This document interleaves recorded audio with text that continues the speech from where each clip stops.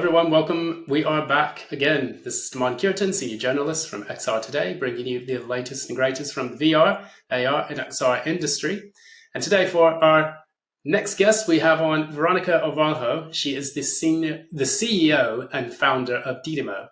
So it's a pleasure to see you again. It's been a while since we've been at the IGS 2022. That was in Miami, right? Absolutely. So thank you so much, Damon, for the interview. Super happy to be doing it today. Yeah, likewise. Thank you. Thank you so much for your time. We're going to kick it off for today. We will talk about your Populate solution and what it entails for the gaming industry. So can you start us off a little bit by talking about what it is and what does it aim to accomplish?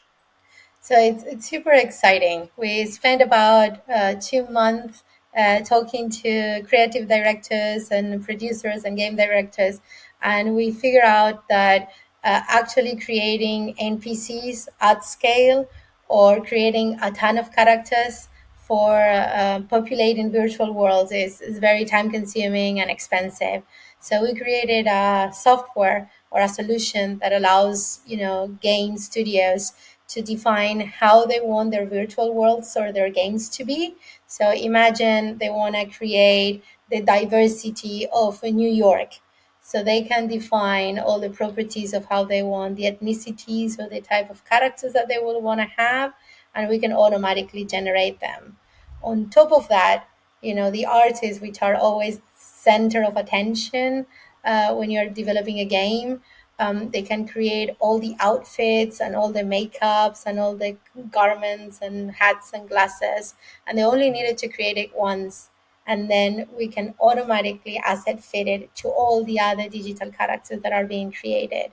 So we save them a lot of time and therefore costs. We reduce their budget tremendously. And then there is a very technical key feature that we have, which this is for the techie people.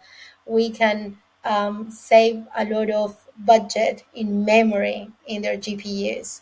So imagine that you have 1,000 characters. That would be 1,000 geometries, 1,000 textures. All that is very expensive when you want to render it on screen. So we can decrease the number of calls that you do. So instead of doing 1,000, you just do one. So that's how much we can optimize, the memory usage when you create NPCs. So suddenly you can have, tons and tons of characters on screen at the same time. Yeah, and this is a very interesting technology that, I wanted to highlight for a lot of people because this is what allows people to scale up metaverse solutions or XR solutions. Because we've been speaking with Improbable and a few other companies, Ready Player Me as well. And the technologies behind creating these experiences are very, very important, and they involve a lot of processing, simultaneous interactions that have to be with zero or near zero latency. So salute you guys over at Didimo for that, because it's a very, very tricky problem to try to solve. Now, for you, I was going to ask you a little bit about artificial intelligence.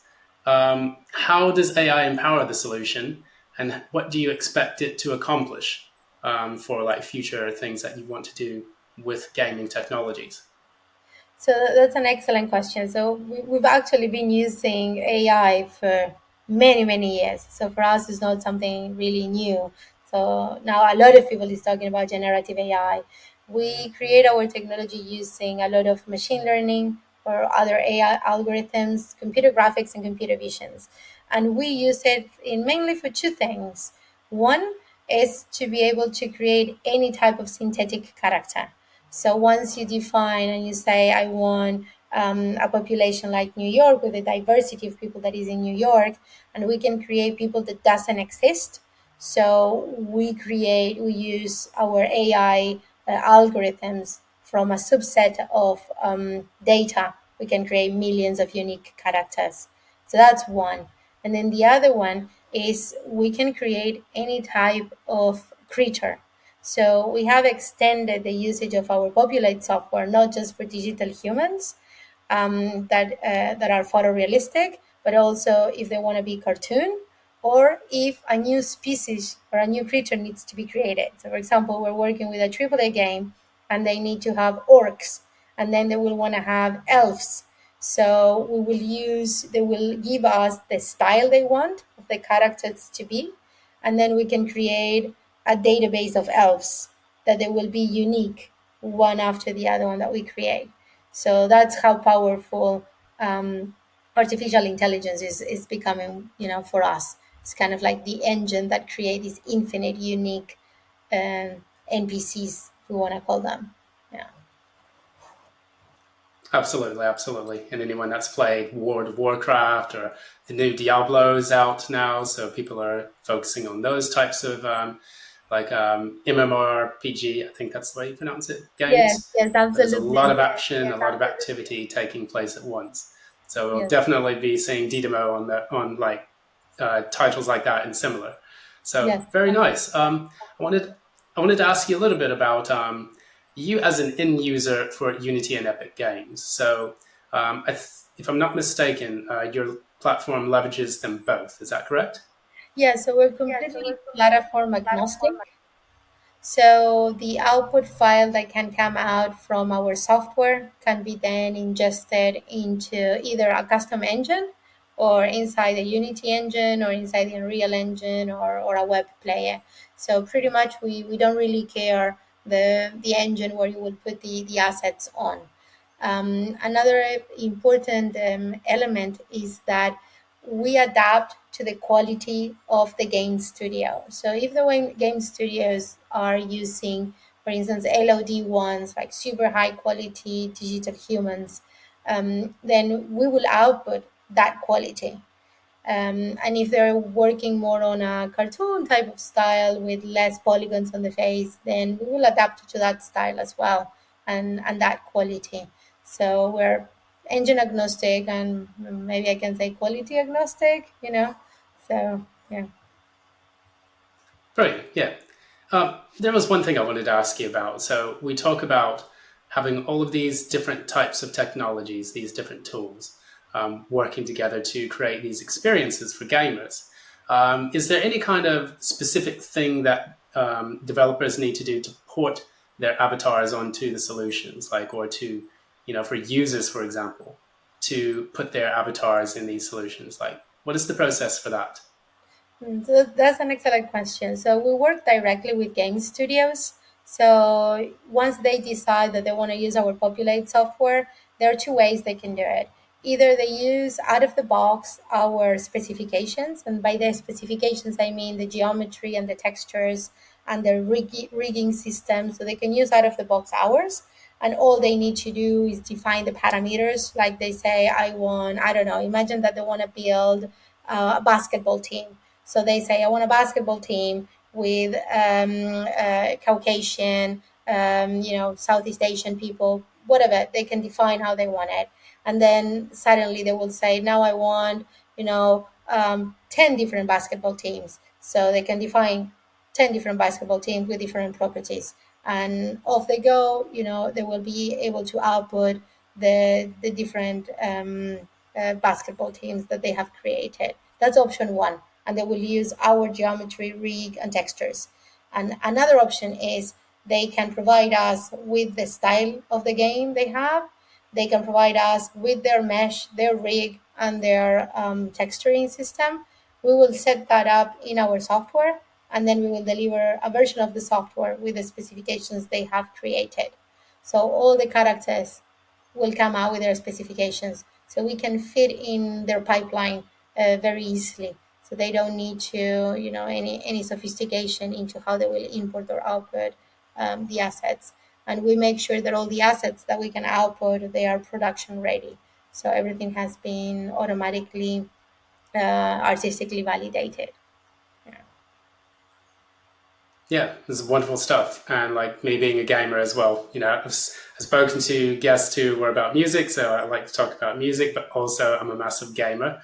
So I like how these technologies are helping the gaming industry. Now, for you, I was going to ask you a little bit, what were some of the problems that many of these developers had that your system decided to resolve? Like you said, okay, I'm going to look at what's happening in the industry, Yeah. what are some of the challenges of it, and here's what we're going to do to resolve those challenges. So I guess maybe giving an example would be very useful. So let's imagine that if you're playing Skyrim or if you're playing GTA, at the end of the day, all the characters after you play for a few hours, they all look the same. You can detect who they are by looking from their back, and all the characters look the same. So even for creating those very few different characters, the artists and the developers need to implement a system that allows the combination of all the outfits and all the garments, and they need to manually define and deform the face and the body. So they have to create all those variations in a manual or semi-automatic way. So, and then that's really painful and boring at the end of the day. So what we have come to solve is exactly that problem. So in this case, they don't need to worry about, okay, how can I get, instead of 25 different characters, 10,000 different characters, and they just define the descriptors of how they want to look them. Is like blue eyes, dark eyes, beard, no beard, whatever, and then they can create them. And then on top of that, they only need to upload the library of assets like hairs, beards, outfits once, and then they can randomly create all the combinations, or they can just go one by one and outfit it, like if you were going to like a virtual try-on and experimenting with garments. So we pretty much automated and took the pain of creating that character editor, that over and over each game studio needs to develop for each title, right? Because each title is, at the end of the day, is unique. So reusing technology ends up being difficult. So we wanted to take that pain out, so the artists can actually use their resources to create those very unique characters, and do very perfect assets once, and then we asset fit it. Brilliant, brilliant. And yeah, and for our audiences, we like to speak about things like serious gaming technology. So these are what's underneath the hood of all the games that you play, or underneath all of the interfaces for metaverse platforms like Fortnite, Roblox, Decentraland, things of that nature. So there's a lot of computing power that needs to go into that, process all of the different characters, so that way there's no stutters, jitters, or anything when you're on using a headset, and that way that you can have a seamless experience at scale, no matter how many people enter that specific metaverse experience. They can Yeah, all experience it simultaneously, just like you would in real life, except yeah, you're an orc, or you're you're an elf, or any of the characters that you choose to have. yeah, yeah, absolutely. The memory optimization becomes a very key feature. So if you're on headset, we can, multiply the number of characters that you can have on that headset. If you're playing on a PlayStation or on a PC, we can create thousands and thousands on screen, unique characters. That's the beauty of it, that they're all different. Yeah. Absolutely. So yeah, is there anything else that you'd like to add? Maybe thoughts on the Apple Vision Pro, maybe where the gaming industry is going, maybe the Microsoft Activision deal, whatever you'd like. Well, I mean, those are all. I mean, I wish I would have like kind of like a crystal ball, and understand where they will go. Maybe I think the Vision Pro of Apple. I think it's exciting to see that a company like Apple is bringing to market a new headset. HoloLens. It's the origins, I would say. I would love to see that killer app that would actually encourage everyone to move into using um, the Vision Pro headset, because when that killer app comes in, then I think the market will start really adopting it. I've been researching and developing in VR for more than 15 years, and it's kind of like that eternal promise, right?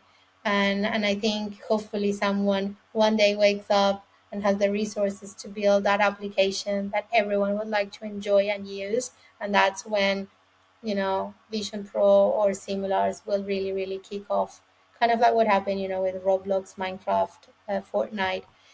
They become so big because the people want to use it, and I do hope one day people will see the software that we're developing with Populate as the fundamental element in every game studio. They don't have to think again about, oh gosh, another character editor that I need to build. And they will just by default, say, oh, let's Populate. We can use it. We don't need to worry about that any longer. So I guess that will be my big dream, and help everyone have their own digital identity. That will be the next step, right? Once we provide Populate for game studios, then the next step, natural step would be you'll have an in-game editor, and us gamers, content creators could upload our own content and adapt to that game style of that game. I think that would be amazing. So that's what I'm looking forward to in the next few months. Brilliant. Excellent commentary. And thanks so much. Once Yes. again, everyone, we've been speaking to Veronica Olivajo. She is the CEO and founder of Didimo, and they're making some amazing, solutions that are helping to improve gaming performance, avatar development, and world building. So it's a pleasure to chat about this, me being an avid gamer as well, but also for the future of the metaverse and the extended reality. So once again, my name is Simon Kierton, Senior Journalist from XR Today. If you'd like to follow more updates like this, please join us at the XR News hashtag on Twitter or LinkedIn. And that's going to be pretty much it for everyone. Thanks so much for joining today, and until next time.